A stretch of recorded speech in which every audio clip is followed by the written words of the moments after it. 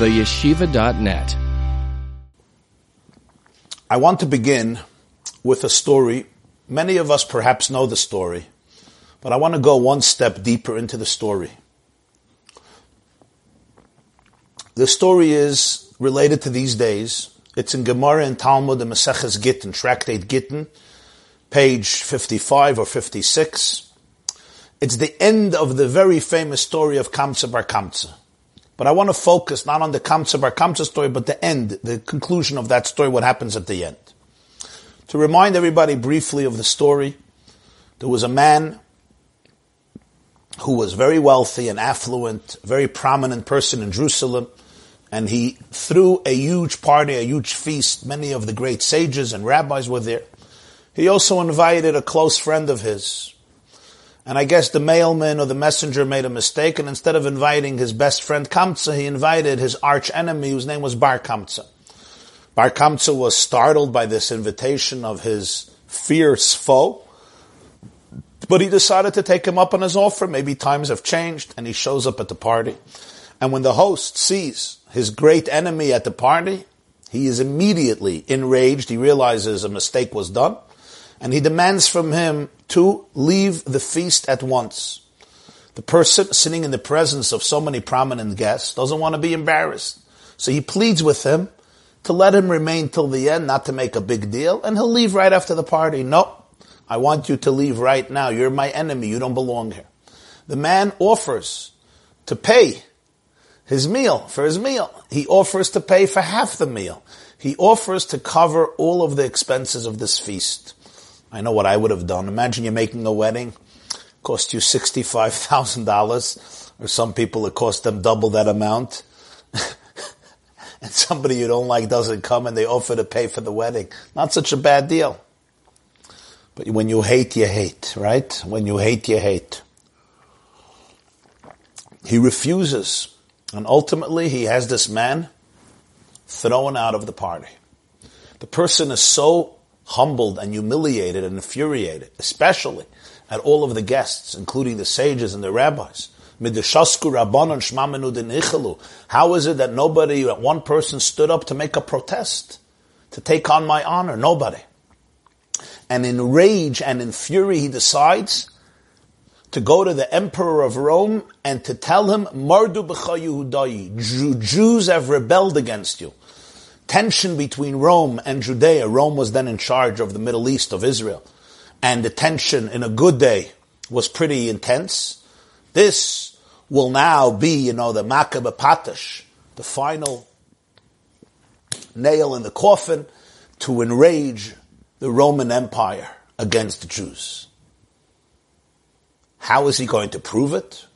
He's going to prove it through a simple way. He's going to ask the emperor to send an offering, a sacrifice, to be offered in the temple in the Beis HaMikdash in Jerusalem, which the emperor does. And he knows that Jews will sacrifice it because we have a mitzvah, we have a halacha that we can accept offerings from Jews, and we can also accept offerings from non-Jews. They're also allowed to bring offerings to Hashem in the Beis HaMikdash. It's a very interesting law. This has nothing to do only with Jews. But what does this man do, Bar Kamsa? He makes sure to blemish this lamb, this sheep, on the way up to Jerusalem, a type of blemish that Jews are not allowed to sacrifice such an animal because it's a balmum, it's blemished. He brings it to the Beis HaMikdash. The sages observe it, but they decide that we have to violate the rules and sacrifice this animal in the Beis HaMikdash simply for our sake of peace with Rome. But there was a great sage, his name was Zechariah ben Afkilis, and he protested. He said, you can't. You're creating a precedent that people will think that a blemished animal could be offered on the temple. You are not allowed to do this. So they said, okay, there's another alternative. The only other alternative is we have to kill the Moser. We have to kill Bar Kamsa, because if we don't sacrifice this animal, he's going back to Rome and using this as a proof that we're rebelling against the Romans, and literally the whole Jewish world can be in jeopardy as a result of this. He's quintessence of a Moser. He will literally jeopardize and endanger the life of every single Jew living in Judea, and perhaps beyond. And therefore there's no choice. Either we sacrifice it or we kill him. So Zechariah ben Afkilas once again protests. He says, if you kill him, people are going to say that somebody who blemishes an animal gets the death penalty. That's not moral. That's not fair. That's not according to Jewish law. Matal mum bekachim yeharek. A person who blemishes a sacred sacrifice, a sacred animal when it's alive, should get killed? No. And Reb Zechariah ben Afkilas, due to his greatness in scholarship and piety, was listened to. They adhered to him. And they did not do anything. And the Gemara concludes the story with shocking words. Rabbi Yochanan said, and I quote, An vasnusoi shel Zechariah ben Afkilas. The humility of Zechariah, the son of Afkilas, destroyed our homes, caused the sanctuary to go up in flames, and caused all of our children to be exiled. That's the conclusion of the narrative in Maseches Gittin, which many Jews learn during this period of the year, including Tisha B'Av, when we don't learn, but this is one of the sections of Torah that we learn. I want to focus on one little detail of the story. You know, it's very nice to blame Zechariah ben Afkilas, but come on. He was the last rung in the story here. Maybe you should blame Bar Kamtza, who went to Rome to inform on the Jews. Maybe you should blame the host, who was the one who threw him out of the house, even though he could have been a little more forbearing and put a zipper on his lips and be quiet. Maybe you should have blamed the rabbis who were at the party and didn't protest. Maybe you should blame the mailman who gave the message to the wrong guy. It's true, Zechariah ben Afkilas may have made an error, but it's like he's the one who's blamed for everything. Another very interesting thing is Rabbi Yochanan says the humility of Zechariah ben Afkilas. An vasnusa. Why humility? You could say indecisiveness. You could say his perfectionism. The fact that he was obsessed that you're never allowed to do the wrong thing and he couldn't see the big picture and realize that sometimes you got to break the laws in order to save the situation. You can't always be meticulous and precise and behave perfectly. Sometimes you have a dangerous situation and you got to go out of the conventional structure and system. Okay, I can understand that. The word Rabbi Yochanan uses is anvasnusai, the humility of Reb Zechariah ben Afkilas. Fascinating words. I have given shiurim about this in previous years. I know some of you have heard them. Today I want to share.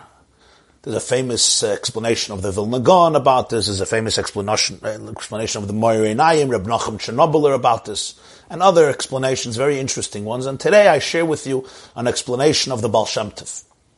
The Baal Shem Tov's explanation is communicated in the work of his student, Rabbi Yaakov Yosef, the rabbi of Pulna, a sefer called Toldos Yaakov Yosef, and there he quotes a teaching that he heard from his Rebbe, the great Rabbi Yisrael Baal Shem Tov, the founder of the Hasidic movement, who passed away Shavuos Tov Kuf Chaf, which is 1760. And the Baal Shem Tov says, I'm going to elaborate a little bit on his words, the way I understood them, and try to develop them and apply them. The Baal Shem Tov says, the word is very precise, the humility of Zechariah ben Afkilas. The humility of Zechariah ben Afkilas, anvasnusa. And the Baal Shem Tov takes this as a paradigm to describe a certain mindset that people have in their lives. The humility of Zechariah ben Afkilas was not just about him. It represented a way of thinking. And it's a way of thinking which we call humility, anova. Now humility is a very, very praised virtue in Judaism. The greatest prophet and leader of the Jewish people, Moshe Rabbeinu, was praised by the words, Vayish Moshe anav moed mikol adam asher al pnei adama. The humblest person on the earth. Anova is a great virtue, but the Baal Shem Tov says, like everything, zeh u'mazeh, it can also have a very toxic and dangerous manifestation. And it's that humility that the great sage Rabbi Yochanan, who was the editor of Talmud Yerushalmi, after the destruction of the Beis HaMikdash, is warning us against. There's a mindset sometimes that gets ingrained into people, and it consists of 4 words. Mi ani u'ma ani. I am stuck. I am a loser. I am a victim. I am just a victim to patterns, to behaviors, to a genetic makeup, to a genetic disposition, to a genetic predisposition, to nature or nurture that happens around me, that happens to me. And in the name of humility, I often tell myself, who do I think I am to be able to live an extraordinary life? Who do I think I am to be able to really live life to the fullest, to suck the marrow out of life and to be able to be a powerhouse of love, wisdom, joy, happiness, hope? Who do I think I am to be able to live a powerful life physically, emotionally, psychologically, spiritually? Who do I think I am that I can be successful? Who do I think I am that I can be gorgeous physically, spiritually, emotionally? Who do I think I am that I can really, really be a happy person or a wholesome person or an authentic person? Who do I think I am that I can have an incredible marriage, an incredible relationship with myself, an incredible relationship with Hashem, an incredible relationship with my loved ones, with my children, with my family members? In one word, mi ani ma me. Who am I and what am I? The humility says, if anything, God is upset at me. He's always punishing me. The patterns of my life have been very, very negative, very, very toxic. And it's just my brain goes into this negative space where I'm actually always predicting doom for myself. There's a sense, I had a conversation a few days ago with somebody, and it struck me very deeply. We were talking about different dispositions and temperaments of people. And somebody was telling me, that sometimes they feel naturally that the whole world is out to get them. Just their natural instinctive feeling is that they could trust nobody. Everybody is here ultimately to stab them in the back. And it's not even something they do consciously. It's certain mindsets that our brains, today neuroscientists speak about neural pathways. Our brains react in certain ways. It's almost unconsciously. I don't even realize it's happening, but my brain is already there. This is the type of humility, the type of anava in which we put ourselves in a very defined box where we become quarantined, not physically. Sometimes you have to be quarantined physically. We become quarantined emotionally. I operate from such a narrow and tiny and small mindset. This is anava in its worst manifestation. It's not humility where I am open to infinity. That's real humility. It's a type of self-denigration, self-loathing, where I'm not even trying to do it. It's just my brain literally goes to that place. A very exiled and subjugated mindset. Says Rabbi Yochanan, that's what's responsible for the destruction of the Beis HaMikdash. What's responsible for the destruction of the Beis HaMikdash collectively and individually is that people do not realize their power. People don't realize who they are. We think we are tiny, insignificant, small, valueless, pre-programmed victims of all of the pain and the toxicity inside of us and around us. This is not a denial of the difficulties of some circumstances, or of pain, or of uncertainty, or of various challenges that each and every one of us has in our own lives, bigger or smaller, physically, emotionally, financially, health-wise, spiritually. This is not a denial of pain that so many of us confront on different levels and over different situations in our lives. Nor is this a denial of some serious issues that are facing you in your life, or of the loss that people have had, or illness that people are chas v'shalom going through, mental challenges, personality disorder, and what about abuse that some people have endured in their youth, and sometimes people are still in a situation that is very, very difficult and very challenging. And it's never good to compare one life to another life. Everyone has their journey and their pekalach, as we say, their luggage. And the luggage is sometimes difficult. The Baal Shem Tov is not denying any of this. What he's saying is, yes, this may be a situation I'm confronting, but my attitude towards it, my perspective, what my brain says when I'm confronted with this reality, how I react, that is a choice. That is not part of the circumstances. Pain is not always a choice, but suffering is a choice. The realities that I'm dealing with. How I look at them, how I interpret them, and how I see my role and mission in of them. So it's the mindset that is the key. Comes the Baal Shem Tov and says, this is the meaning of Rabbi Yochanan. They were living in a time when Anava gripped the Jewish people. Reb Zcharia ben Avkilas looked at the situation and he said, there's nothing really I can do. And here we come to an unbelievable teaching of Reb Nachum Chernobyl. Reb Nachum of Chernobyl said that Reb Chaim ben Afkilas had very profound spiritual mind. And he knew that there was a decree to destroy the Beis HaMikdash. And he felt it's a helpless situation. So whatever we do, we're not going to be able to change the situation. If we kill this guy, God will find another way to get the Beis HaMikdash destroyed. If we sacrifice this animal, God will find another way. So Reb Chaim ben Afkilas said, you know what, at least let's maintain halacha. Let's not change the rules, because that's what's going to maintain the Jewish people. That's what he says. He didn't want to tell all of his colleagues that he had this Ruach HaKodesh, that he had this divine inspiration of what's going to happen. He didn't want to shit because he was humble. But he said to himself, nothing I can do can change the reality. So let's at least keep the system. Let's not sacrifice an animal that's blemished, and let's not kill somebody who made the blemish. What was his great mistake? He didn't realize the power of the Jewish people to alter decrees. He became a victim to the reality, the way it's supposed to go. This is the way it goes. This is how it's going to be forever. The Beis HaMikdash is going to get destroyed. And this was the mindset of people. It's a type of humility which is toxic, a humility which basically tells me these words: I'm stuck. When something happens in your life, watch your brain talk. Watch your thoughts, because those thoughts are often coming from a fake and toxic humility. And those thoughts basically say to me, "Oi, this is a disaster. I'll never be able to be a normal mother. I'll never be able to be a good wife. I'll never be able to be a happy person. I'll never be able to function well. I'll never be able to have an unbelievable relationship with Hashem, with myself, with my mother, with my father, with my sibling, with my kids. My life is this, my life is that." And the thoughts just flow nonstop. And we become completely defined by them and sometimes stuck. And that's what Jews thought. This one thought that if he has an enemy, he has to be his enemy forever. There's no change. And Bar Kamsa felt that when he was angry, he had to respond to it and he had to go and form. That's the only way he could find his dignity. And the sages thought, who am I to stand up and get involved in a fight between two prominent people, especially when he maybe has good reasons to hate him? Everybody remained stuck and quarantined in their box. So there was no creativity. Nobody believed in the power of transformation, of renewal.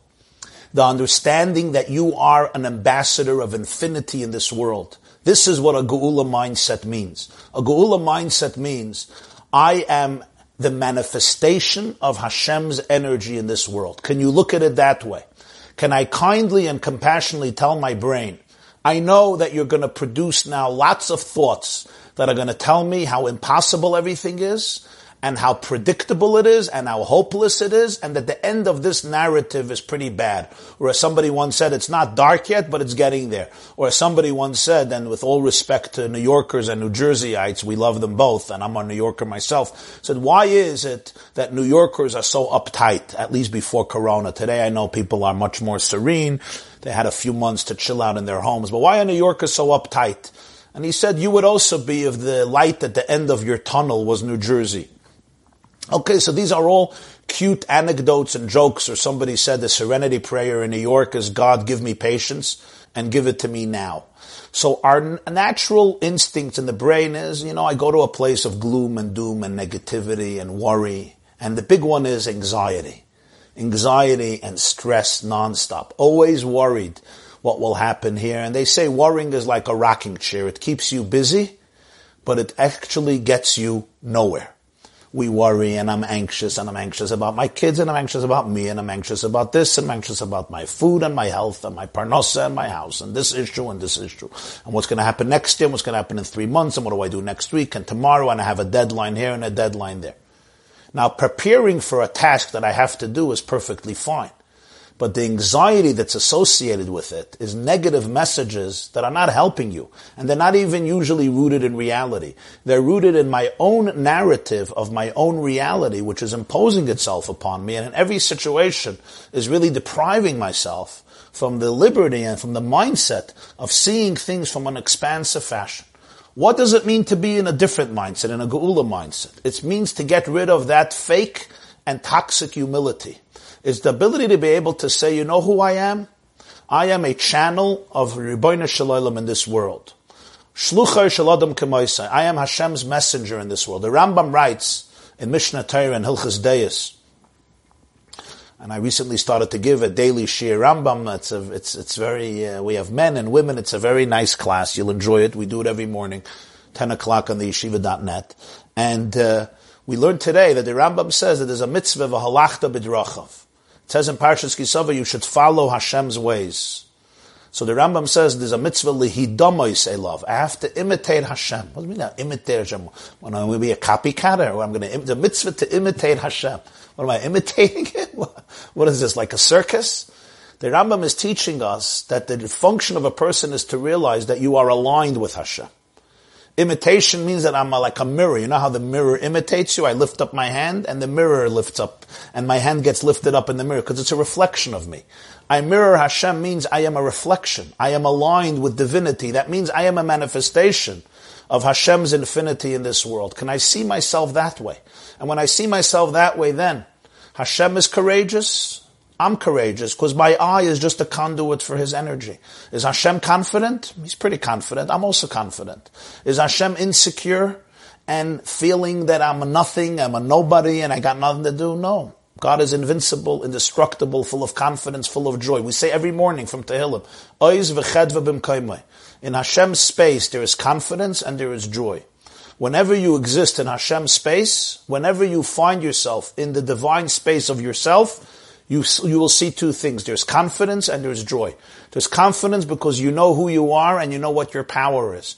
And there's joy because you are completely a channel. You are a complete channel and a conduit for infinite energy. So there's a sense of celebration, of harmony, of oneness, and most importantly, of empowerment. I wanted to share with you an amazing teaching that I once heard from the Lubavitcher Rebbe, Erev Yom Kippur. The day before, a few hours before Yom Kippur, after Mincha, he said something.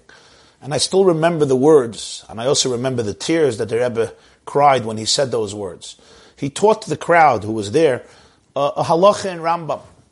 Didn't really seem so connected to Yom Kippur. It was a pretty interesting halacha to teach then. But it was the session in Rambam, it was the shir, there's a shir, the Rambam was divided, that was the shir of Rambam of that day.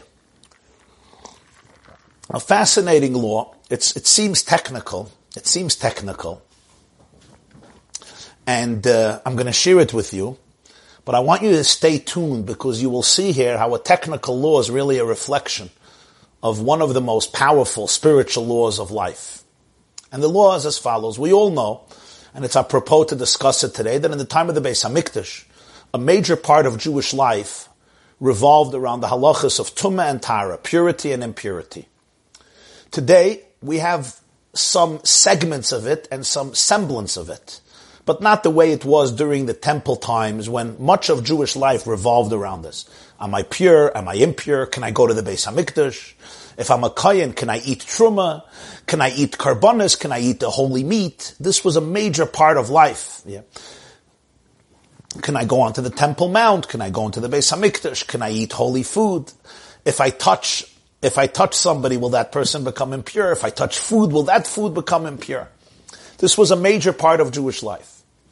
Now the halacha is that a klei cheres means an earthenware vessel. A vessel, let's say a pot, or a cup, or a bowl, or a spoon, that's made out of, or a jar, a jug, that's made out of earth. They would take earth and water, mud, put in straw, mold it. You ever saw a potter mold an earthenware vessel? It's like clay. And then you bake it. You bake it in an oven, in a furnace, or you bake it in the sun, in the heat of the sun. Today would be a good day. A nice months of July and August, you bake it in the sun, and it gets firm and hard, and it becomes a wonderful clay earthenware vessel. It's called klei cheres. It can become ritually impure. If a source of impurity is suspended in the airspace of this vessel, it becomes impure. For example, you'll forgive me, a dead weasel or a dead mouse, right, falls into the vessel, or it's even suspended in the space, klei cheres matam aveh, the whole keli becomes impure. What does that mean practically? It means, if I gave a kohen tithing, truma, I gave him grapes, and the kohen made wine out of those grapes. Or I gave the kohen wine, and this is sacred wine, it's sacred food. It's sacred food. Now the kohen has an earthenware jug and he wants to put the wine in it, right? He wants to serve it for the meal. He wants to put the wine in it. The problem is there was a source of impurity suspended in that vessel. So now the whole vessel becomes impure. And if the whole vessel becomes impure, so now what happens is, if let's say it was a dead sheretz, it's called an av hatumah, it's a source of tumah, and the keli is now affected from it, it becomes what's called a rishon l'tumah, the next generation, and now the kohen pours in the wine, the whole wine is now impure. He's not allowed to drink it anymore. He's mamish not allowed to drink it. Or if somebody takes the meat of a sacrifice and puts it into that plate or to that bowl, you're not allowed to eat it anymore because it became impure. It has to be burnt. So these were very serious laws that governed the life of the Jewish people in the days of the Beis HaMikdash. There's one condition for an earthenware vessel to become impure. It has to have airspace. It has to have an interior. It has to have a cavity, like a cup, a bowl, a jug, a jar, a spoon. It has to have air space, that purity comes into that space, and that's how it becomes impure. What happens if you have a flat surface? Let's say you have a flat surface, a board, a counter. It's made of earthenware. It doesn't become impure. It can't become impure. It has to have a toich. It has to have a cavity. Asks the Rambam a big question. What happens if you have an earthenware vessel and it's a pipe? It's a pipe. So it has a cavity. It has interior because the water has to go through. But the purpose is not for the vessel to contain the water. The purpose is to pass on the water. The water just has to flush through it. It's not there to contain. It's not like a cup which is here to contain my coffee, my iced coffee, or my water, or my wine. It's not that. It's a pipe. What's the purpose of a pipe? The purpose of a pipe is that the liquid should flow through it. So the Rambam says that clay cheres, an earthenware vessel, even though it has an interior, a cavity, where something can be absorbed, nonetheless, if it's not made for that, if it's just made to pass through, it could never become impure. Not biblically, not rabbinically. There's no way it can become impure. Why? Because for it to become impure, it has to be able to have a cavity that contains something. And here it does, but it's not made for that. A cup or a pot or a jar or a bottle or a jug, they're made to hold on to things. That's what they're made for. A cup is made so you store your liquid in it. But a pipe, what's the role of a pipe? The role of a pipe is that the liquid goes through it, not that it stays there. So even though it has a cavity, if tumah, if impurity goes into that vessel, to that pipe, it never ever becomes impure. This is right before Yom Kippur, and I'm wondering where's the Lubavitcher Rebbe going with this? And he says that this is really the secret of life. I'm using my own words. Because a person, it says, Vayitzu Hashem Elokim es ha'adam afar min ha'adama. The first human being was formed from clay. Afar min ha'adama. In other words, each and every one of us is really an earthenware vessel. Beautifully designed. 70 trillion cells, 37 trillion red blood cells, hundreds of billions white blood cells, 100 billion neurons, 100 billion nerve cells. Incredible design in terms of physique, in terms of shape, in terms of functionality, in terms of mechanics, the 9 systems of human biology, incredible design. A soul, the klei cheres, is not a lifeless keli, it's a living earthenware vessel. It has a battery, it has an engine, it has consciousness, but essentially that's the person, like we say in the Sana Toikef, Adam, Yisoidei me afar, v'soifei le'afar. A person comes from afar and goes back to afar, just like klei cheres, afar ata ve'afar tashuv.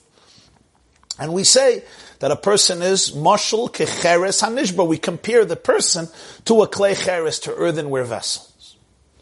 It's so easy to become tamei in life.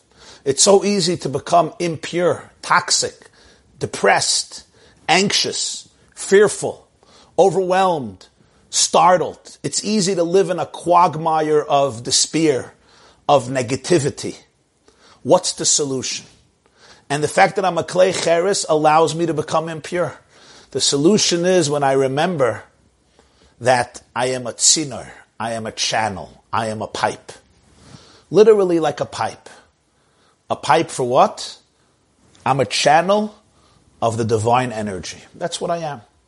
I am a channel that Hashem's energy flows through me every single moment. And I am the channel through which that energy comes to the world and is manifested in the world. That's who I am. And every moment, I am therefore, as we always say in our classes, I am an ambassador of the divine in this world. I'm an ambassador of love, light, hope, healing, authenticity, wisdom, and redemption. I am that channel, shluchai shel adam k'moisai, or as the Gemara says in Shavuos, Eved Melech Melech, the servant of the king is called the king. That's who I really am. And if that's who I am, so what it means is that every moment I am an agent of God's love, God's compassion, God's wisdom, and God's infinity. How can I look at myself and say I'm stuck? You know when you become stuck? When you forget that you're a channel. When you remember you're a channel, you're never makabel tumah, you never become tameh. Not because there's no difficult things that are part of your life. No, not because you're naive, but because you're a channel. I remember every moment that I am a channel of Hashem right now. Hashem is imbuing, infusing His light, His infinity through me. And all I have to do is be open. Don't plug the pipe. If you plug the pipe, it's not a pipe anymore. Then it becomes tummy. You got to keep the pipe open from both sides. If you block it and you clutter it, it's not going to work. It's not going to be a pipe. A pipe has to be open from this side to be able to bring the water from this side, and a pipe. The worst thing that can happen in your house is you'll ask your plumber is when the pipe gets stuffed. What happens? The water gathers there and it makes a churban. Or there's a leak in the pipe, so it's not really being a pipe. It's leaking out. To be a pipe in life is not so easy. It's really the easiest thing, but in our mind it could be easy, but really it means just remove everything. I'm just a channel for that energy coming through me. It also means something else. It's how you have to deal with all of the other thoughts and channels. Just let it flush through you. You know, if you're familiar with the digestive system, I'm not going to get very detailed and graphic, but those of you who know about this, and probably all of you know to some degree, one of the problem is when we eat the wrong foods, I should say when I eat the wrong foods, stuff myself with the wrong foods, what happens? It's not just the foods themselves are not very don't add nutrients to the body, to the bloodstream, but also something else happens. There is clutter in the digestive system. And the way the Ribbono Shel Olam created our miraculous organism is that there is that flow. We have what's called the Bnei Meyayim, the intestines, the large ones and the small ones, the kishkes in Yiddish. And what's supposed to happen is everything flows through. It flows. And that which has to be converted into the bloodstream is converted into bloodstream. And that which has to be released from the body is released from the body. But what often happens is it can't be flushed through. It can't flow through because there is clutter. There is static. There is fattiness and other ingredients and other entities that really create obstructions. Other parts of the body, we often have that concept called the blood clot, chas v'shalom.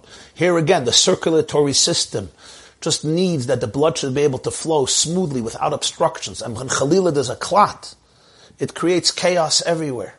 This is a physical manifestation of the way it is in our spiritual organism. I am a channel and I have to be an open channel. Don't let anything get stuck. So let's say somebody tells me something and it's hard for me to hear.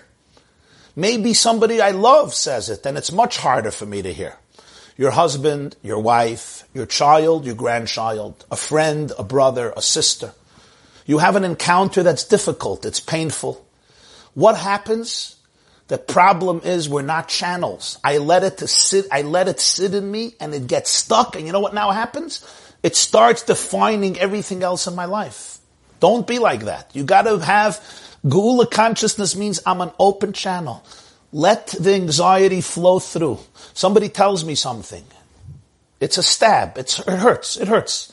Don't deny it. Don't go into denial. Don't repress it. Because repressing it means you're just burying it. You're making sure that it becomes permanent. Don't do that. What do you have to do? Remain an open channel. Let it flush through you. Let it go through. And that going through is hard. It's hard because it's there. And I feel it. It's like dirty water going through my pipe. It's dirty. It's smelly. You'll forgive me.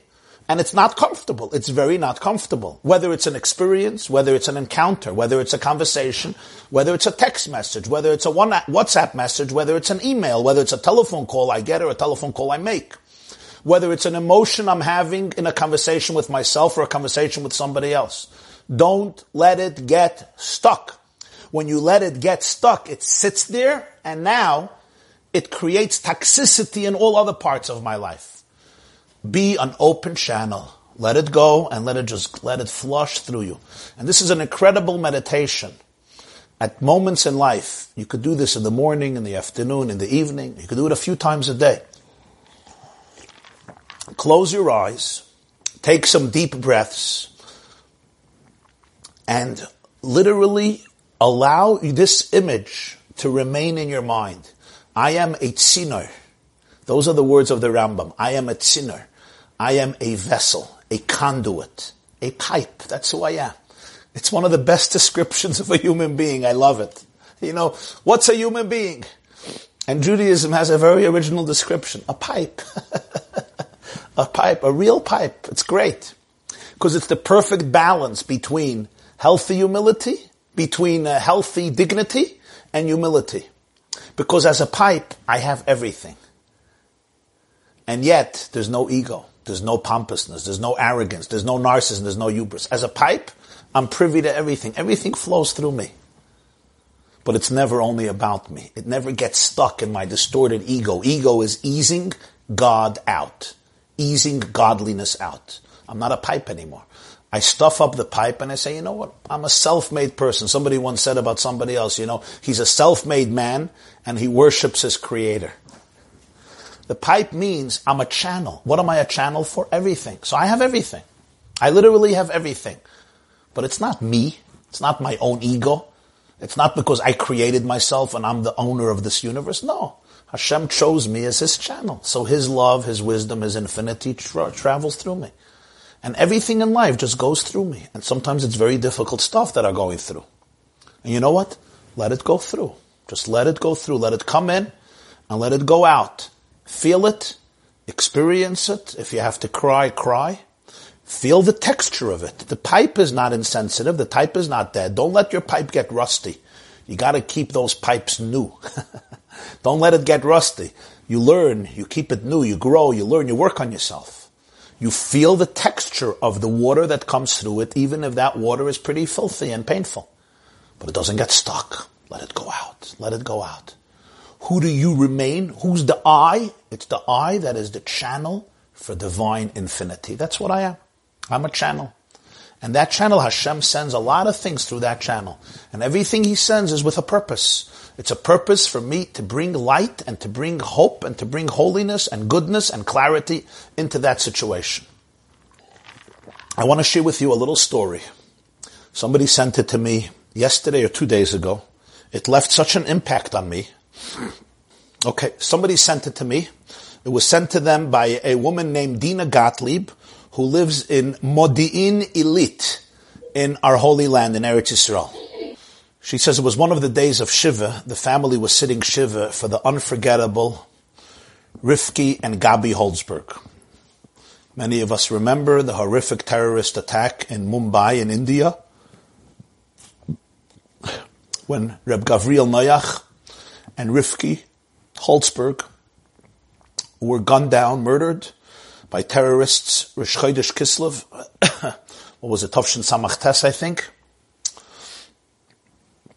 2008 or 2009, and all of the other Kedoshim who were in the Chabad house of Mumbai, and Moshe, the 2-year-old Moshe Holzberg, was saved, you remember, by his nanny, who later went up to Eretz Yisrael. And I had the schus of celebrating with Moshe his bar mitzvah just a few months ago, right before Corona. They made a beautiful, beautiful bar mitzvah for him in MetLife Stadium, right after the Siyum Hashas of Daf Yomi. It was an incredible experience. I had the privilege of being there, together with his grandfather, Rabbi Rosenberg, and many of his relatives and classmates and friends. It was really a beautiful experience. Moshe Holzberg's bar mitzvah just a few months ago. So the attack happened he was 2 years old, so it's 10 or 11 years ago. Yeah, Samach Tes, yeah. It was the middle of the Shiva for Rifki Holzberg. Rifki's parents live in Eretz Yisrael. I've met them a few times. And they were sitting Shiva for their murdered, slain daughter and son-in-law. a young woman walks into their home, to the house of the Rosenbergs, Rivki's parents. She comes over to Mrs. Rosenberg, the mother of Rivki, and she says, I have something I want to give you, and she gives her a little package. Mrs. Rosenberg was quite curious what this little package is that she had to deliver in the middle of Shiva. So she went to a side room and she opened it up. What she saw shocked her. She found Rivki's diamond ring and Rivki's most beautiful Shabbos dress. Mrs. Rosenberg looks at this young woman in Israel at the Shiva and says, how did these items come to you? And the woman politely says, allow me to share with you the story. I was a tourist, a young Israeli girl, secular Israeli. After the army, they go, to the Far East. They go to relax around the world. It's very common for Israeli backpackers. You'll find them all over Tibet and China and Japan and Thailand and India. A lot of them find their Judaism in those places. They don't, when they were growing up, sometimes they experience, a very negative attitude towards Yiddishkeit. But over there, a lot of them discover their Judaism, and it's amazing. So she says, I was a tourist, and I was touring India. I was young, I was immature, I was mischievous, I was creative, I was a little too courageous, and I broke some of the rules, and I got entangled with different activities that were unlawful, and soon I found myself arrested and stuck and confined in a prison in India. I basically broke the law. I did some serious stuff, which you're not supposed to do. I thought I'll get away with it, and I'm in prison. And she says to Mrs. Rosenberg, I could not describe to you how primitive, how disastrous the place was, how scary it was, how dangerous it was, and literally how primitive it was. I cannot describe it. I had only one source of solace. I knew that, like so many other things in India, the prisons are not organized. And those who are in charge can easily be bribed. And I got access to some money, and I bribed everyone on top there. And they looked the other way, and I escaped. Where do I escape to? I went to the Chabad house of Mumbai, the Chabad house of the Holzbergs, Rivki and Gabi Holzberg. Why there? She says, all of us knew, if you have a crisis, if you have a problem, if you have a challenge, that's the address. So that's where I went to. Rivki Holzberg opens the door. She greets me with warmth, with love, with passion. First thing is she feeds me as though I was, her best friend or her sister that she hasn't seen in years. Meal. She gives me to eat. She gives me to drink. She she comforts me. She hears the story and she says, you have to leave India immediately. Immediately. You have to get out of this place. I know that she's right, and I'm terrified. How do I leave India? They're going to ask me for my passport. And when I show the passport, they'll put it in.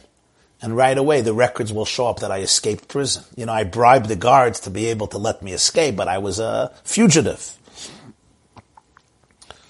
So Rivki went to her closet, and she took out this most stunning, exquisite Shabbos dress. And then she takes her diamond ring. She gives both of them to me. And she says, I know India very well. When you come to the border, if you're dressed up in this gown and in this ring, and you have this look of dignity and royalty and aristocracy, so here's the rule. Whenever they see a married woman who's dressed beautifully with a diamond ring on her finger, they will not examine it too much. They let it go. Their scrutiny will be very limited because in their mind, a woman who's dressed so well with a diamond ring comes from a different caliber, a different status, and they They don't mind her business. They don't concern themselves much. They let you go. Why, I ask? She say, because they look at you and they say, this is not a woman who escaped prison. This is not a woman who escaped a prison in India, and they just won't bother you. She says, but my passport. Listen, this is not such an organized place, she says. If they start suspecting, they'll start looking, the names, records, they'll look at your passport, they'll let you go. Looks are everything. And the woman tells Mrs. Rosenberg, so you see what happened. I took the gown or the dress. I took the ring. I got out of India peacefully. This happened not long ago. I had to return it to Rivki.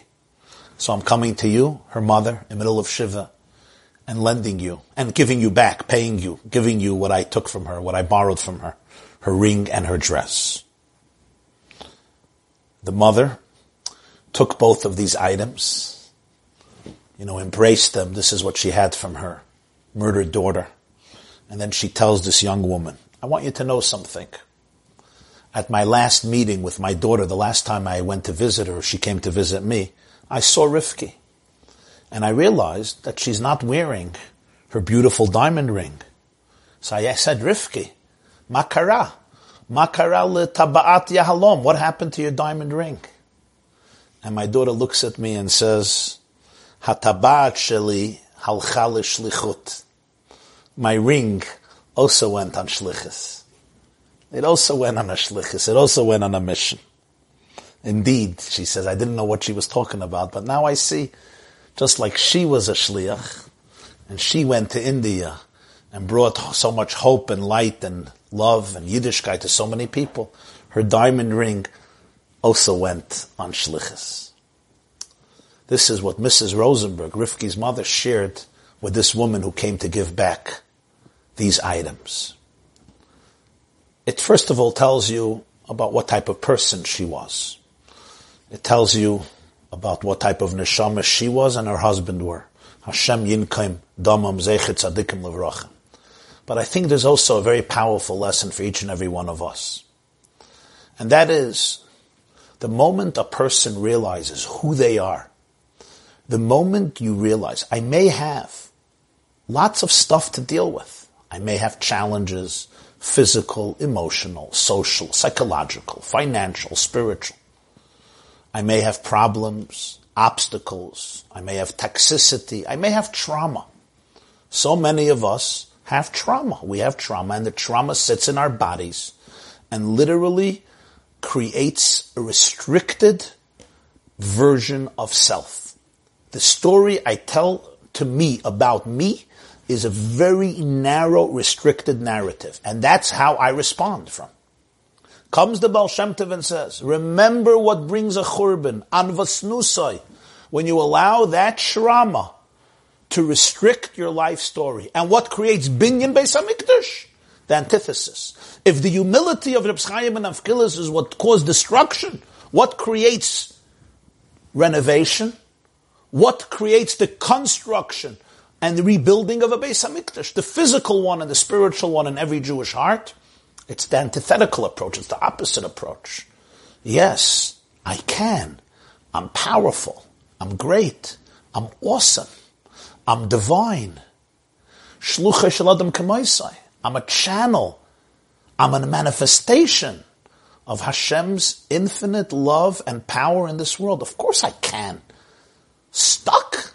Never stuck. On the contrary, if the situation is difficult, it only means that I was trusted and sent into a more challenging situation because I have all the resources to bring light into this darkness. So if the challenge seems more formidable and more intense, it only means that my pipe, my channel is so much broader and so much wider and has so much more light and so much more infinite energy and so much more love and so much more truth. So I could bring that flow of light into an intense place of darkness.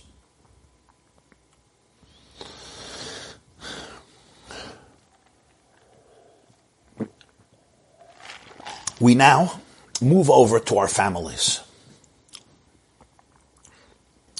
And then I see there's a lot of questions, and then I'm going to take questions.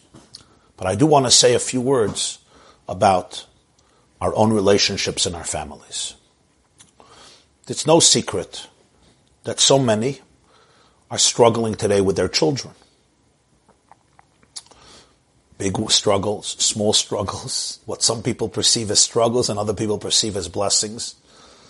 But people ask me all the time, and we ask ourselves all the time, what happened suddenly? 20 years ago, 30 years ago, 40 years, 50 years ago, I was also a child, I also had a Yetzer Hara. But I ever told my mother I'm going to kill myself? I ever told my father, if you don't do this, I'm going to kill myself? What about this chutzpah and these words and these expressions and this infinite freedom and frivolousness and prikas oil? No yoke, no responsibility, no order. Embarrassing the family, completely abandoning everything, sometimes to such an extreme. What have I done? I thought I was a good mother, I was a good father. Maybe not perfect, okay. I don't know everything about neuroscience, and I don't know everything about every system of education, every technique. And my grandmother was a scientist. My grandmother did know how children's brains develop. And my great-great-great-great-grandmother knew science, and knew physics, and knew biology, and knew chemistry, and knew about the limbic brain, and knew about the prefrontal cortex, and knew about flight or flight response, and knew about neural pathways, and knew about genetics and intergenerational trauma and epigenetics. My grandmother knew about this. And trauma that sits in your cells. Who knew about this? Thousands of years, nobody knew about it. Even today, only a few people are starting to figure this out. And it seemed like somehow kids listened to their parents and went along. Once in a while, you had an exception. But today, somebody told me yesterday, she's very well connected here with a lot of families in Muncie. She says, I don't know one family that has not gone to therapy for some challenge that they have. Incredible thing. 40 years ago, the word therapist in some circles was like muktzah machmasmiyas. Today, she tells me, I don't even know one family who hasn't gone to therapy or sent somebody in the family to therapy. It's quite a phenomenon. And what changed over the last few decades? It's not like life became much more difficult and miserable. On the contrary, the levels of prosperity, opportunity that people have is incredible. You remember the bungalow colonies where some of us were as children, and the bungalow colonies you're here today where this program is happening. Well, I'm here in Muncie, another shtickle bungalow colony. I'm talking about the bungalow colony that's hosting this. You remember the bungalow colonies of 1979, 1978 versus today? And so much other blessings that we have. Nonetheless, so much anxiety and toxicity has emerged, and people are wondering why. No question that the progress of technology has had a tremendous impact. As always, there's a great blessing in it. We can communicate now, we can learn, and there's also some great challenges and curses that came with it, which I don't have to elaborate now about. But is that the only thing? It can't be the only thing. There's probably a lot of factors together. And this is where I'm not going to give a decisive answer to this, because I'm not God and I'm not a prophet and I'm not the son of a prophet. My father was a great man, but he was not a prophet, and I'm certainly loy navi ani v'loy ben navi ani, but I do want to make a few points that I think may be helpful to some of us. And that is, ani hakatan omer, I would humbly submit that these challenges are not coming from a place of hopelessness and despair, and they are not heralding an era of horrible dysfunction and losing our grip over so many of our youth. On the contrary, I think that this is all part of preparing ourselves for a state of redemption. Because, and I'll tell you why, before Geula comes, all the toxicity has to come to the fore so that we can spit it out. All the infections have to emerge so that we can get rid of them. So we are now vomiting all the dirt, all the filth, all the dysfunction that has been buried for generations. It's not even our fault. Trust me, it's not our fault. We are all pipes, we're channels. We pass it on. But it's all coming, a lot of it is coming up now with one reason, so that you and I can make the choice to get rid of it, to extricate it from our system. And in that sense, it's painful, but it's a powerful blessing. Our youth today, and adults as well, cannot deal with lies at all, hypocrisy, dysfunction, distortion. And even the slightest antithesis of truth is not being tolerated today. And it's coming up. And sometimes when it comes up, it's chaotic and it's very, very hard and it's very, very disturbing. But it basically means we have now an opportunity to fix it. We have an opportunity to repair it. So don't get scared. Don't run away. And don't feel that you're the loser of the century and you're the worst mother or father or husband or wife or grandparent or person who ever lived on the face of this planet. No, you're not perfect. I'm not perfect. We have made our share of mistakes. When we have to say, I'm sorry, we have to say, I'm sorry. We have to apologize, make amends. But you have to realize a lot of this is beyond anybody's control. There are issues that are now coming up that are very, very deep. And they're not being buried anymore. They used to be buried for many generations, and now it's just all coming out. And we have a choice. The choice is either to hide, or the choice is really to confront it and to look at it and to realize it's here to make us grow. It's here to make us real. It's here to deepen our relationship with Hashem, to realize that we are infinite agents of Hashem to bring in light into this situation. Do not despair. Do not feel helpless. Do not feel that you're a loser and your life is cursed because of X, Y, and Z. No. Even if you've made mistakes, we have all made mistakes. Learn from them and realize that this is an opportunity for you and me to become much more aware, to become much more honest, to deepen our Judaism, and to have a much more profound, acute, and authentic relationship with ourselves, with our spouse, with our children, with our loved ones, and with our Creator in heaven. And yes, it's not easy to change. It's not easy to be challenged to my core and say, can I rewrite my script? You know, I have scripts that I want to stick to. They say two people fail in life, people who don't have a plan and people who stick to their plan. So for many years, some of us didn't have a plan. Then we make a plan, and now the problem is I want to stick to my plan. Do I have the courage to be able to take my script and say, you know what, this was good for many years, and now I need a new script. I have to be able to reinvent myself every single day. That's what it means. There's a mitzvah to mention Yetzias Mitzrayim twice a day. I left Egypt yesterday. Today, that's exile. Yesterday's redemption is today's exile, and today Hashem is challenging me to experience redemption in a deeper way. And that means even what was yesterday called liberation, yesterday's liberation relative to today is already exile. Today I need a deeper Yetzias Mitzrayim, and that means I'm sometimes confronted with yet a new situation to allow me to find a deeper place of infinity. I hope you understand what I'm saying. This is not just nice, I'm not just trying to say nice, encouraging words. I'm saying a very serious message here that I hope you can internalize. God is sending you and me a message. Go deeper. Don't be afraid. It's painful, but go deeper. Open up.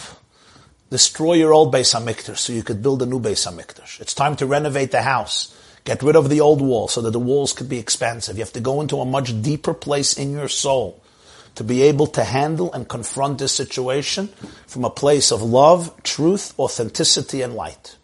And now a few rules, okay? Rule number 1. Allow yourself to feel the pain. There are painful situations. You don't have to repress them. People say it's all good. Sometimes it's very painful. As I told you, you're a channel, but the water that flows through the channel is sometimes difficult water to deal with. You can feel the texture of the pain, and if you need to cry, you're allowed to cry.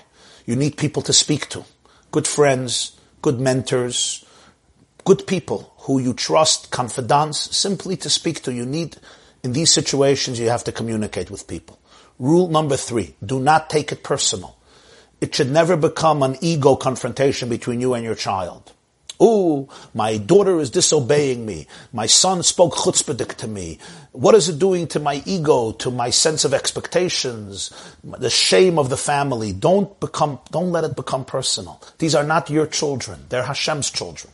Hashem gave them these diamonds to you as a pikadon, as a deposit with a responsibility to nurture them, to polish them, to help them maximize their potential. But don't make it personal. It's about me. I am a failure, and you're proving to me that I'm a failure, and therefore I'm going to hate you, and I'm going to get angry on you, I'm going to scream at you, and you have these verbal wrestling matches between mothers and daughters, or fathers and daughters, or fathers and sons. It doesn't help anybody. You have to realize you were given a shlichus. Hashem has given you His children. They're not yours. They don't belong to me. Hashem told Avram Avinu, offer your child. And when Avram Avinu did, God said, Now take him back, but remember that he's mine. He's not yours. That's the secret of the Akedah. The child doesn't belong to you, it belongs to Hashem.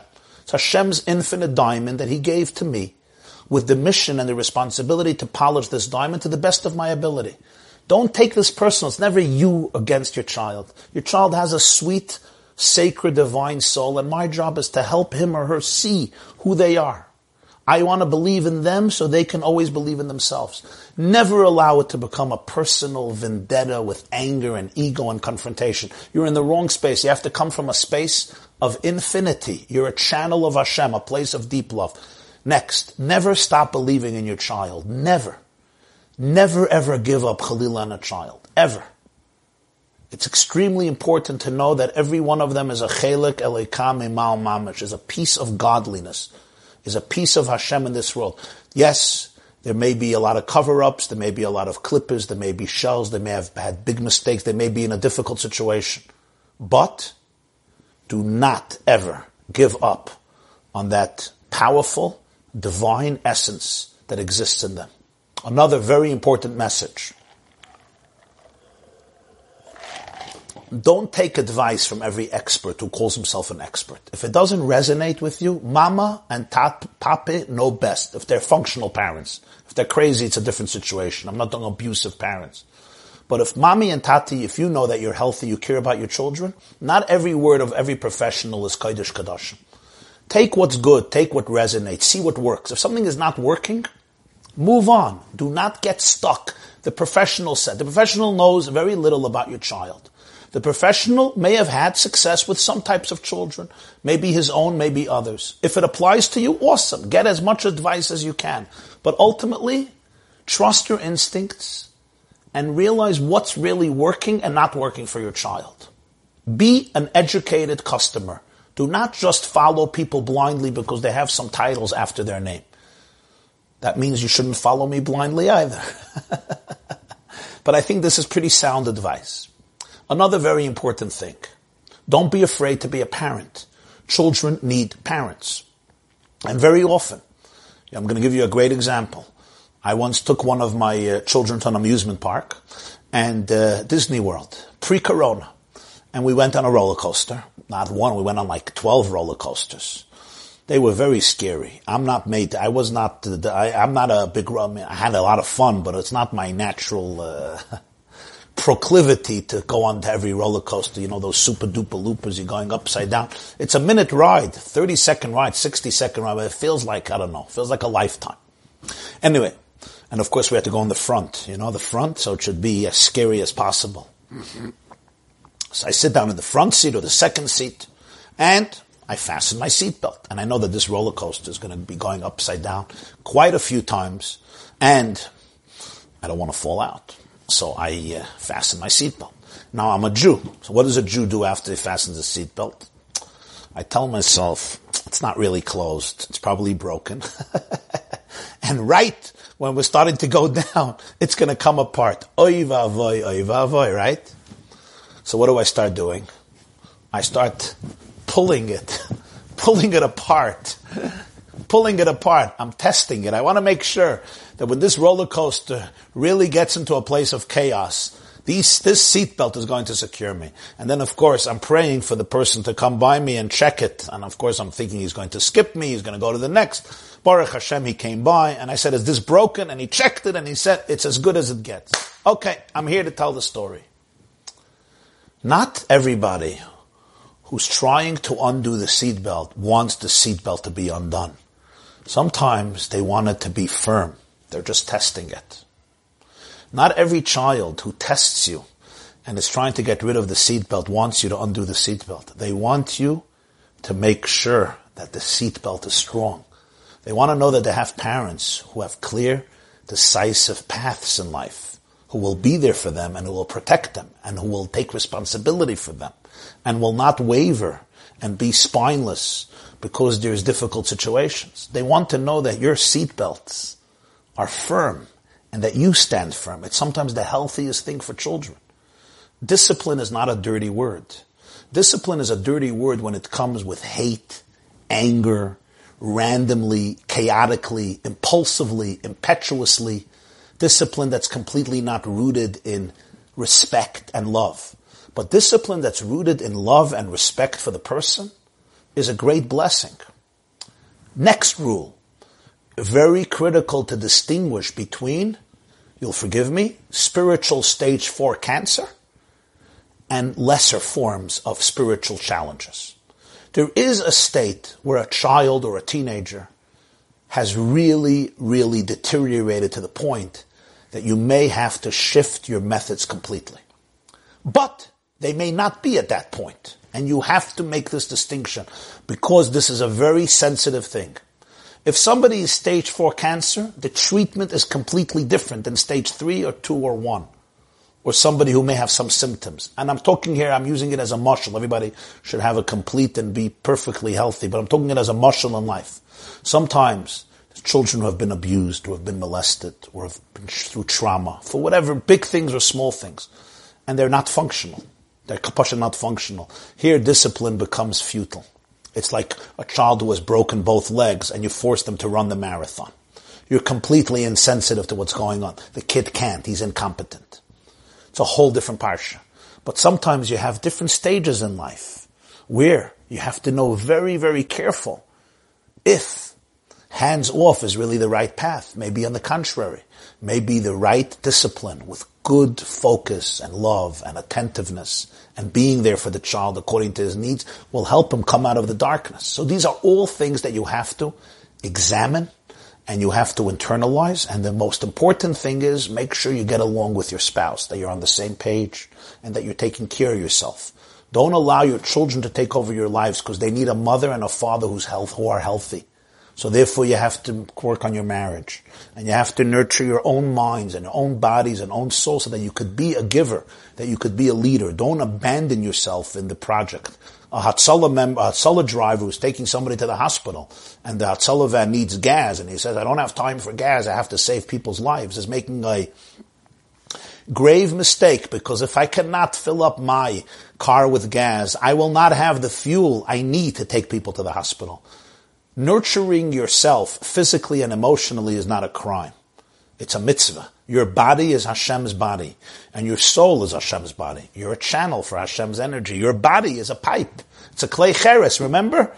The channel, the pipe has to be healthy. It has to be wholesome. When you invest in it, according to the appropriate needs of your klei cheres, you allow it to become a healthy channel for the flow of light of the Ribbono Shel Olam.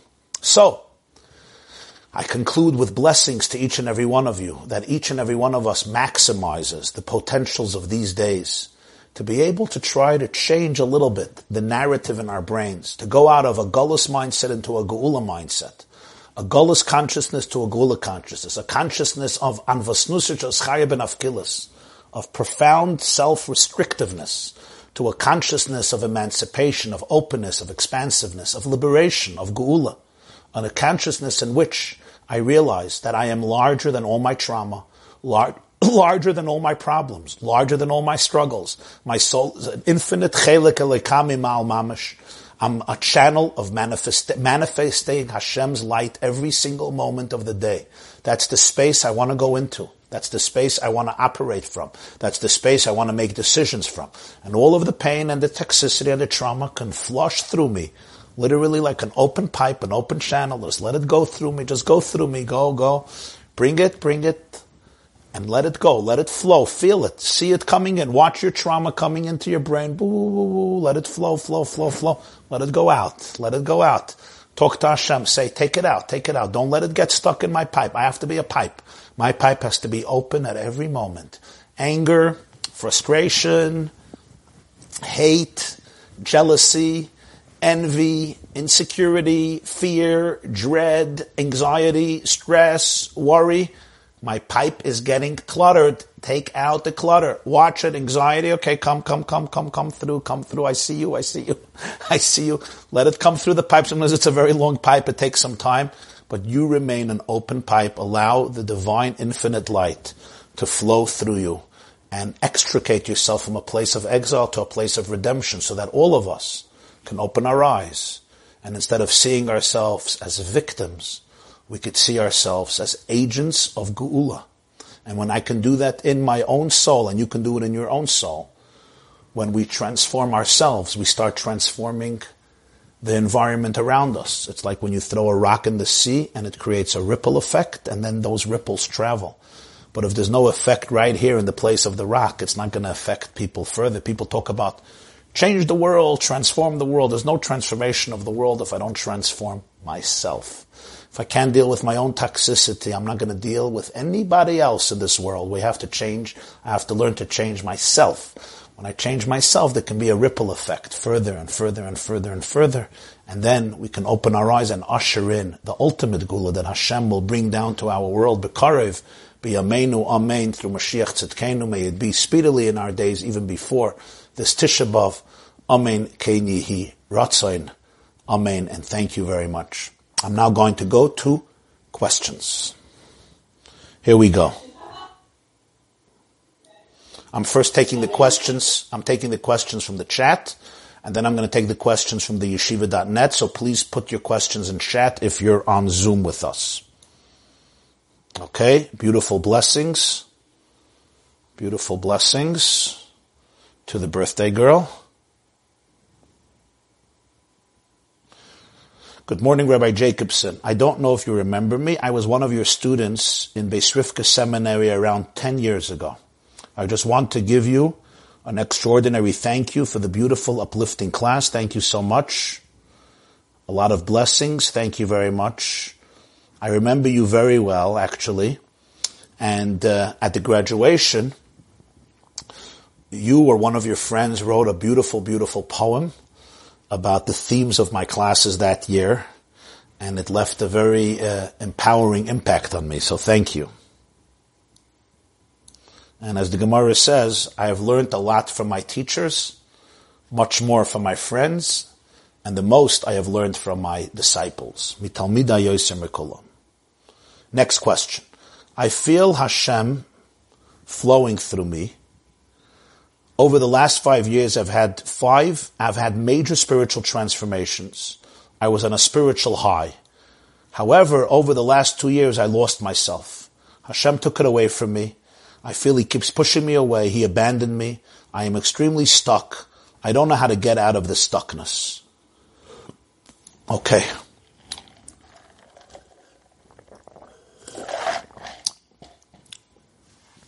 Sometimes, I don't know the exact details of the situation. I'm just giving a general response that may or may not be relevant to you.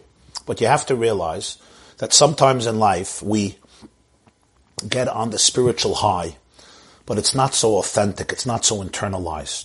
It's almost like I am elated in an irrational way, and it feels awesome, but then when I sober up and I land, I really fall down hard.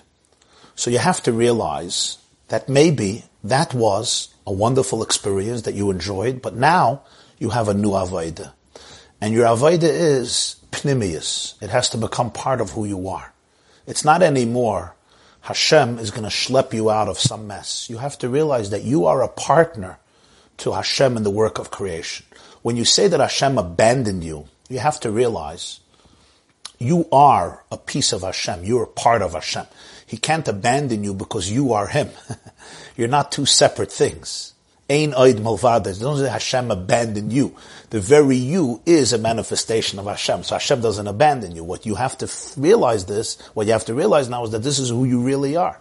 So you have the resources inside of yourself. Don't see yourself as a victim. See yourself as a person who has the ability to find their own infinite light, which is flowing through them at every single moment. Now, this is sometimes very hard. This is what avodah means. When you say avodah, you have to work on yourself. This is what it is. I would also suggest that you find somebody you could speak to on this level. Somebody who understands you, somebody you could trust, somebody who understands this type of conversation. It could be a therapist or it could be a good friend. It could be a mentor, it could be a rabbi, it could be a rebbitzin, a mashpia of yours, an educator of yours, a confidant, but somebody who you could really trust because they may be able to help you identify certain factors in your life which will help you get out of your stuckness. I love this. Judaism is incredible. You're amazing. How lucky we are. We just need to open our eyes. Thank you very much. You got it. Okay, beautiful. Thank you for all your feedback and your compliments. I'm not reading all of them, but thank you. I appreciate it. Next. What happens if you don't get along with your spouse? You don't take care of yourself.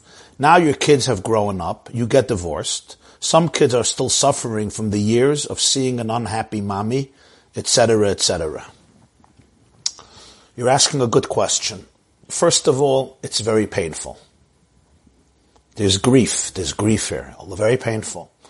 Because you're thinking about what could have been and what was, all the years of fighting in the house, all the years of a miserable mommy, and the years of children who were affected by this. And now they're grown up, they're on their own, and you're divorced.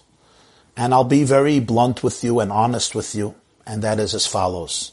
Feel the pain. It's very painful. And now, after you feel the pain, and together with feeling the pain, say, okay, but what is my mission right now? I could remain stuck in that story forever. And you know what? Will that help my children? Let me find out what's my mission today. And I say to you, take the bull by its horns and become a powerhouse of emotional and spiritual health. Become a powerhouse of wisdom and love and redemption. Become a powerhouse of clarity and purity. You will help yourself, and your children will find in you a source of blessing and inspiration. Can you undo everything that happened to them? No, you can't undo everything that happened to them. Ultimately, they will have to find the resources within themselves to deal with their challenges. But you can remain and become an unwavering pillar of support. When they call you on the phone or when they text you, they could find a mother who is there for them, a mother who is really empathetic, a mother who doesn't wallow in her own guilt and shame and insecurity, but a mother who knows how to deal with it and therefore could really be there for the children based on what they need and according to their terms. Remember also, you have a special opportunity to be there for your grandchildren. You can help your children in very special ways. Sometimes, I don't know where you live and the circumstances, but sometimes you can call your daughter and say, why don't you go away with your husband for 2 days and I'll stay with the kids? And if you do it from a place of love and kindness, you'll get to know your grandchildren in a very special way, and you can give them things you couldn't give your children. Especially they don't have to stay with them and discipline them. You don't have to put them to bed. So you get the best of both worlds. Don't see yourself as a victim of the past. It's painful. Grieve for a marriage that did not materialize successfully, and grieve for a youth that you craved to have and you did not have. But now, say, okay, I see this, and I'm very, very hurt. But what am I now going forward? What's now the message? What's the mission now? I want to today become a channel of infinity. That would be my advice to you, notwithstanding all of the messages in the brain that it's impossible. Next question. Was this recorded? Yes, it was recorded. And you'll be able to see it on theyeshiva.net. You could see it there right now, and it will remain there. Probably also Tamar recorded it on Zoom. You can probably get that from her as well. Next question. I don't have any questions. Thank you for a beautiful lecture. I can't believe how much I needed to hear this today. Okay? And thank you, Tamar, for bringing us together. Next. Where can I find a recording of this class? On the website, theyeshiva.net. THEYESHIVA dot, right? The dot, net, N-E-T. Theyeshiva.net. Okay, I want to say thank you so much. I have a question about my family. What if I try to be a spiritual vessel towards my family members, but I keep on getting rejection from them? At this point, I learn to back away. But I'm questioning, is that a good idea? Well, you cannot be a source of friendship or influence to people if they're rejecting you. But I think from your perspective, just remain open. Don't get angry. It shouldn't be quid pro quo. You're angry at me, I'm angry at you. You remain loving and try to be there with them and for them as much as they are open now. Tomorrow they may be more open. You remain in a wholesome place. Operate from a place of wholesomeness. Don't stoop down to negativity. And then a lot of good things can happen.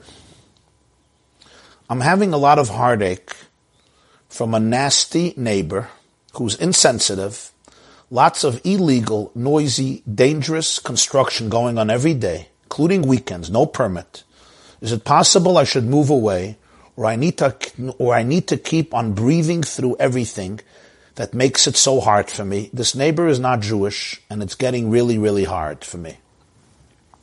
I think all the options are important. Maybe you should have a conversation with two types of people. One is a lawyer from the legal perspective to know what can be done. That's number one. Number two, you'll forgive my suggestion. Is it possible to communicate with this neighbor directly? Maybe an email, maybe flowers, maybe a letter, maybe a pleasant conversation. Maybe something can be negotiated, like maybe weekends the construction can stop, or maybe after a certain hour the noise could stop. I'm just wondering, I don't know them, so I'm not suggesting anything, but maybe you could communicate with them in a peaceful way. If not, maybe you can talk to a lawyer and see what the legal availabilities are. And then you could choose your options. If there's literally no option and there's nothing you can do there, nothing to do to fix the situation, I would not put this idea completely I would not dismiss this idea from the mind. Maybe moving is a good idea. I will share with you just an interesting story that I once saw a letter somebody wrote to the Lubavitcher Rebbe many years ago that he has a horrible neighbor and he doesn't know how to deal with him. So the Rebbe wrote, we say in the morning, every morning, we say,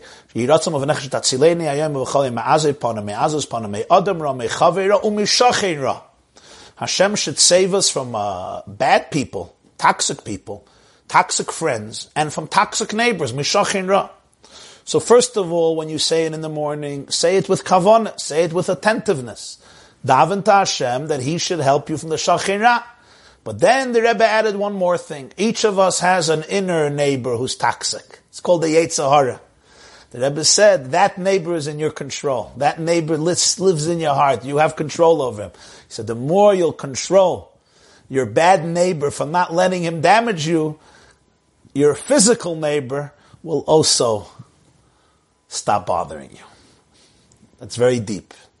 In other words, there's the neighbor I can't control, but there's the neighbor I could control. When I learn to control the neighbor I could control, the neighbor I can't control will also be positively affected. Next question. Should I report my neighbor to the city or be quiet and just endless deep breathing, so difficult? I always speak nicely to her. The legal questions, consult with a real professional lawyer in this area who has expertise in this. It would be wrong for me to give you advice about this. Thank you very much. I was a previously unhappy mommy. Your words were very comforting and empowering. Hooray. I feel that social media has given people a platform in which to treat others in such a toxic way. It makes me so sad. I want to say something. Please be kind towards each other. But I'm afraid to be ridiculed by the unkind ones. Is this something I should ignore, even if it's pressing on me? Or is it my place or duty to say something? The question I have to you is, why are you on social media? Maybe social media is really toxic for you too.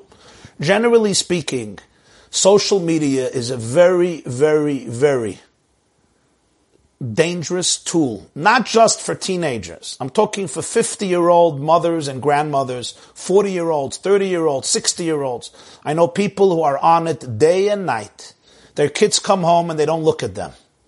My wife told me she saw a family sitting in a restaurant, a mother with daughters, not one of them was talking to each other. They were all on their phone. This one was on Facebook, this one was probably on Instagram, this was on Telegram, this one was on YouTube, and this one was watching a clip. If it was my clip, Mela, but probably wasn't even my clip. Just joking. Social media is supposed to make your life better and more wholesome and save time so that you could serve Hashem with joy. Not to become an addiction that takes everybody away from living. People can't communicate. They don't spend time, not with their spouse, not with their kids. Put the phones away. Take a walk with your husband. Have fun a little bit. Learn, daven, grow. Exercise, do good things together, live. You have to be busy living, not busy dying. Do I use social media? I'm now using YouTube and Facebook and Zoom and the websites to communicate to you. But all of us become so addicted to these screens. There's gaming addiction, there's screen addiction. We don't even know it. People have phantom, even Shabbos, people hear their cell phones ringing.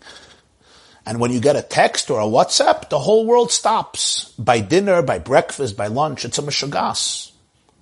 So maybe you shouldn't be using it so much. Now, when people are using it for toxic purposes to be unkind, it's very, very disturbing. And you should try to influence them. And I don't see why you're afraid of people who are toxic. Healthiness is more powerful than toxicity. You have nothing to be afraid of. But you just do it in a wise way. Okay, I'm going to take another few questions. I'm now taking questions from the yeshiva.net. Why isn't the host's name known? The one who threw out Bar Kamsa. After all, he behaved poorly. The Gemara says he had an enemy, Bar Kamsa. Who had an enemy, Bar Kamsa? Maybe Kamsa had an enemy. The host was standing up for his friend's honor. Therefore, he had no right to forgo his friend's honor. This fits very well with the Maharsha, who says that Kamsa was the father of Bar Kamsa. For such is the nature of inter-family feuds. Interesting theory. You're saying that the host wasn't throwing out his own enemy. Kamsa had an enemy, Bar Kamsa, and the host was throwing out his best friend's enemy. It wasn't his personal enemy. It was his best friend's enemy. And you're saying, the Maharsha says, Kamsa was the father of Bar Kamsa, was a father and a son who were killing each other. Interesting. Fascinating stuff, Rabbi Yehuda. I sent you an email last week. I didn't get an answer. Listen, I'm sorry. I get literally hundreds of emails a day. I try to do the best I can. My answers are delayed. But I will get to it. How can I be positive when I don't know when Corona will end? Even then, it will affect a big chunk of my life. I already had a lot of difficulties and worries before Corona, and I'm just overloaded in such a big way. What's the solution? The solution is try to implement everything I said before. And I would also encourage you humbly to tune into our classes. We teach here on a daily basis. I think you should tune into classes. You can also look on the Yeshiva.net. There's a series called Coronavirus programs for adults, for children, for teenagers. I think watch some of them. They may be helpful because we addressed this dilemma quite in detail. You can only let something pass through you if it ends. What if the pain is constant? If the pain is constant, that's a serious question. If the pain is constant, then the channel for the pain has to be open. Pain has to be allowed to continuously flow. But I have to be able to say that the pipe is not the pain. Meaning, the pipe is God's channel. It's the channel for Hashem. I think it's very important to be able to do that. Don't judge the pain. Don't repress the pain. Be there with the pain. Let the pain flow. And I think what often happens is, look at it very soberly and very sincerely and very seriously. And what will happen is, in the pain, within the pain, you will find your relationship with your deepest self. Because God is always in reality. He's not in a fake reality. And if the pain is reality, at least part of reality, so in that pain, you will find Hashem. But stare at it, gaze at it, look at it. You don't have to run away from it. Because it's part of your life, it's part of the flow, it's part of your journey. Beautiful story about the Holzbergs. Mrs. Holzberg was killed first, so her husband inherited her. When he was killed, his father should have inherited him. So the ring really should have gone to his parents. Am I missing something? Well, Moshele was alive. Moshele was growing up with the grandparents. So Moshele is the son. So he inherits his father.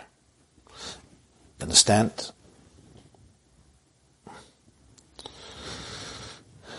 I want to wish you all a beautiful, beautiful day. Happy birthday, Mrs. Pevsner. Happy birthday, Mrs. Elberg. Happy birthday to everybody who has a birthday today. Happy birthday, Rebbe Eliyahu from Eretz Yisrael. Happy birthday. Happy birthday to all of the Jewish people who should experience a rebirth